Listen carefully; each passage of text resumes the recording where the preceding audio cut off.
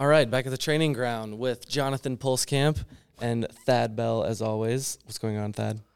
Not much, man. I just got to watch a very entertaining and that's energetic training session. That's what I was hoping you'd get us going off with here. Yes, okay.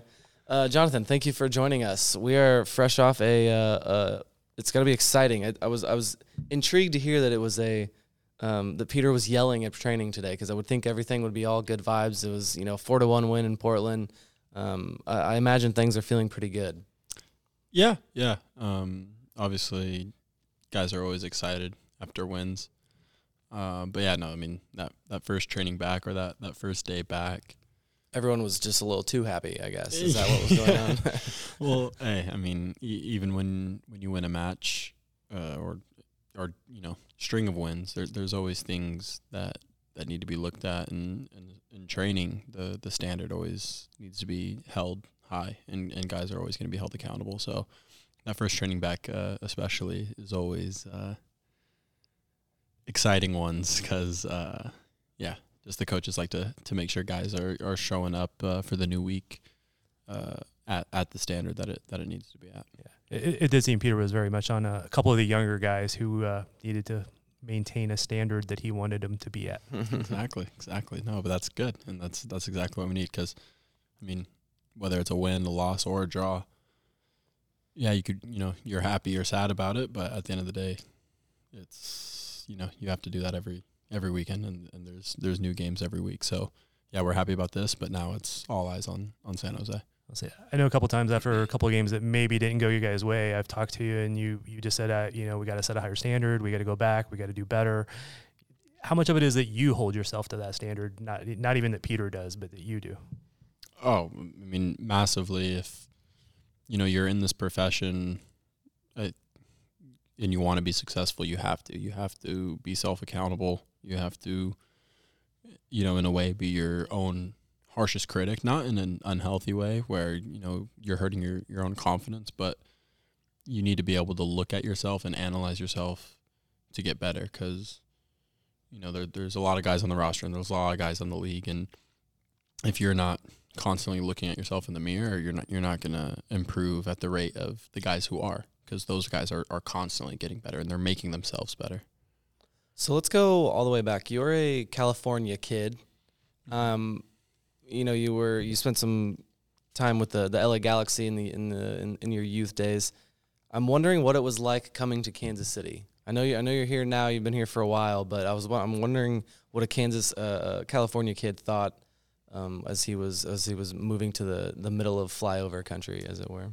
Yeah. No, I mean, it was interesting. Definitely a lot of jokes. Yeah, do you have to defend KC from your friends at home? Yeah, 100% have to defend KC, especially now that I've been here, and it's grown on me quite a bit. Defending it to friends and family, and then once I get them out here, then they're like, okay, yeah, this is all right. But yeah, I mean, when I first came to Kansas City, it was in a very interesting point of my life. I just left the Galaxy's academy. Kind of, in an interesting way, with some interesting conversations had. Went to England for a bit, fell in love with that, and that was all a really enjoyable experience. But then ultimately, that didn't work out because of some things off the field. So that kind of was a shot I had to take that, as a 17-year-old, was pretty disappointing. So then, I just hit a point where I was like, look, I mean, this is what I want to do, and I need to just find a home, basically, and really get to work. So I was super motivated to get to work and just to train and to get better and become as good as I can be, which I still am, obviously, in that process of high motivation. But at this time in particular, I was definitely, I mean, the people around me still make fun of me to this day. I maybe wasn't even like the happiest person. I'm talking even before I came to Kansas City, but I was just so determined, and that's all I could think about was just getting that first contract and then just going for it. So once I got the opportunity to come out to Kansas City, which was set up through a prior relationship with the then academy goalkeeper coach, I came out, I trained, I showed well in training, and I think just after a few days, he's like, look, we want to bring you in, and the season had already started at this point. But yeah, he was like, "Look, we want to bring you in and have you with the second team." And I said, "Yeah, that's fine. That's perfect. Let's do it." And it worked out well for me. And you probably had a conversation with Vermees at some point along the line there. Yeah, exactly. Was talking to Bliss, talking to Vermees. That's one of our favorite things that we talk to the players about it. Everyone always vividly remembers that first conversation with Peter Vermees. So yeah, that's interesting. I'm actually trying to remember the actual first time I was introduced to Peter. I'm actually not sure I do vividly remember. I guess this is more so the foreign players that I'm thinking of they're like, oh yes, this is definitely a city I can go to in the United States with this guy. Yeah, because he always like sells the project. Right. Yeah. Right. Yeah. They sell the project. The project is this. Yeah, for sure. No, I mean, and that definitely played a big part, especially more recently, like with having been here for a bit and obviously knowing Peter very, very well. Because at this point, when we talked about with this recent contract I signed, extending for a while, like that's where a lot of that is coming from is Peter and the identity and just kind of project that you talk about, what we're kind of building here, and the identity around the club that is instilled in everybody just aligns with me and aligns with my own personal beliefs and my own kind of mentality really, really well. So it's a good fit in that regard. So that definitely played a part on me wanting to stay here for a while. I'm curious what you spend a lot of time standing there in goal. I know you're hyper focused on the game, but I also know that you can hear fans pretty clearly sometimes. I'm wondering what the most ridiculous thing is you've ever heard from a fan behind you.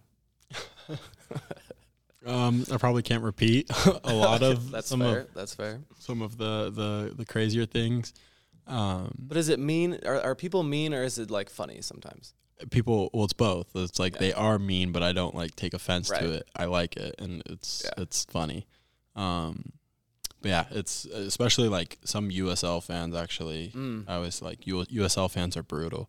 You go to certain places and you'll just get absolutely abused. What's a notorious city? The worst I ever got was in Louisville and in Pittsburgh, particularly. Especially when I was younger.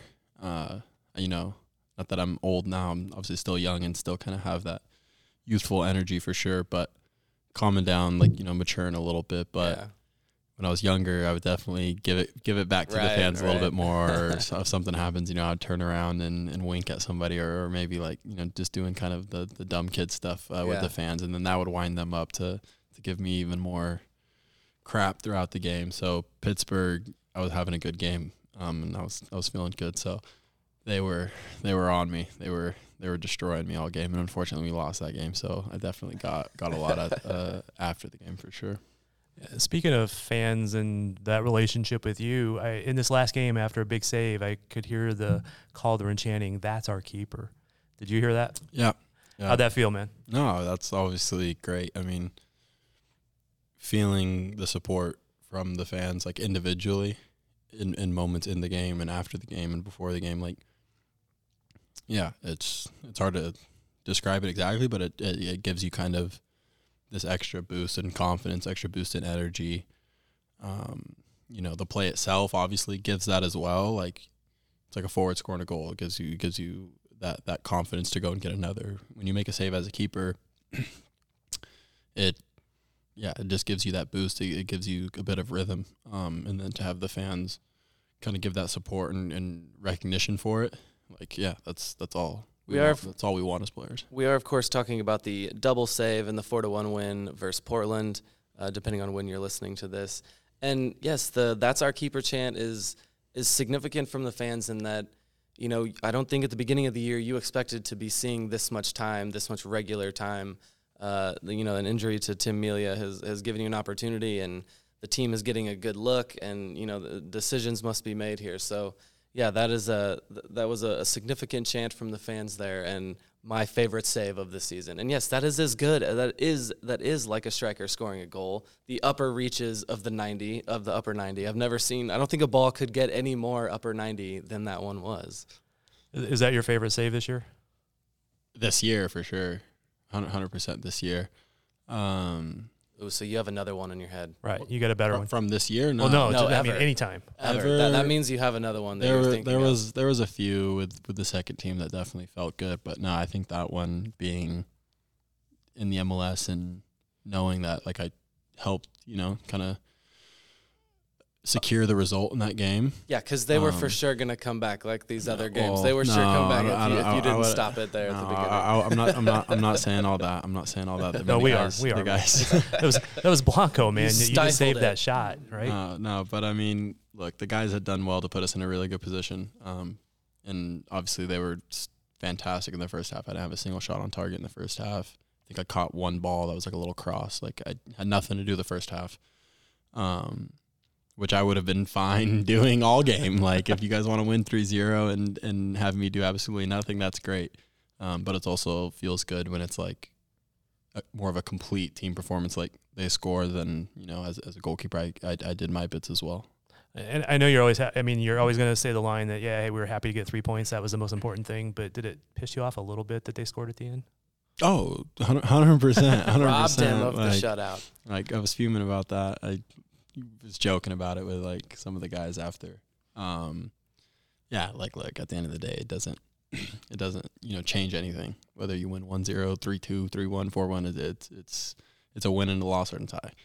But yeah, just as a personal note, like, yeah, I guess it's just like what we say, like holding yourself accountable and holding your team accountable. It's like even when you're winning and you win a game by a good margin, you still look at the few things that did go wrong, right? Or that weren't perfect as a collective. And then, yeah, to have it be kind of in the 90th minute in that fashion. I think it could have been a foul before that. Izzy's getting slapped in the face, like, and the refs just kind of left it. I don't know what the ref was even calling. Because when they scored and then, obviously I was not too happy about it. And then I saw the flag was up, and from that moment, I was like, they're going to check this. And, like, it's either it's a foul or it's not, because I saw the runner coming in, and I knew it wasn't offside. So I was like, what are they calling? So it was just kind of confusing. But yeah, I mean, it's not the end of the world, but a little frustrating for sure. Not putting a quote in your mouth, but kind of confusing does describe refs sometimes. Yeah. In this league. Let's not get you fined, man. Yeah. Well, so what was your favorite part of that save? Was it the second save, or that you got to take out a Chara brother? No, I mean, obviously, definitely the shot from Blanco. I mean, the play on Chara was really good. Just from my end, just the timing of it, I think, came off really nicely for me. Because I started to go, and then obviously he was getting to it pretty quickly. So I had kind of no chance of just running through it and collecting it. So I've actually like left my feet, dove at the ball, and kind of went into like a 50-50 challenge with him in my hands. And then I, saw the ball pop out, but the alarms weren't like going off or anything. I just thought, okay, I need to get back here. I need to drop back into the goal. And then, I mean, all the credit to Blanco for that hit. I mean, he's facing like the sideline, so that's why, like, I knew I was dropping back. I knew I had to get back in, but I definitely wasn't expecting that. So he scored another dagger from about that same spot in the playoffs to eliminate this team. So that was very good to see that save. Yeah, exactly. So I mean, I was just getting back, and then I saw he was swinging at it to shoot it, and I thought it would be a little bit more routine. And then while I was getting back, I was like, oh my gosh, like, he's hit this really, really well. But picked it up with my eyesight and was able to get a hand on it. So go ahead. So you got that big paw up there, right? Got the big paw up there. Big paw. So we were talking about, the fans showing you the support. What do you have any thoughts, feelings about the future, where you want to be, what's going to happen after the season?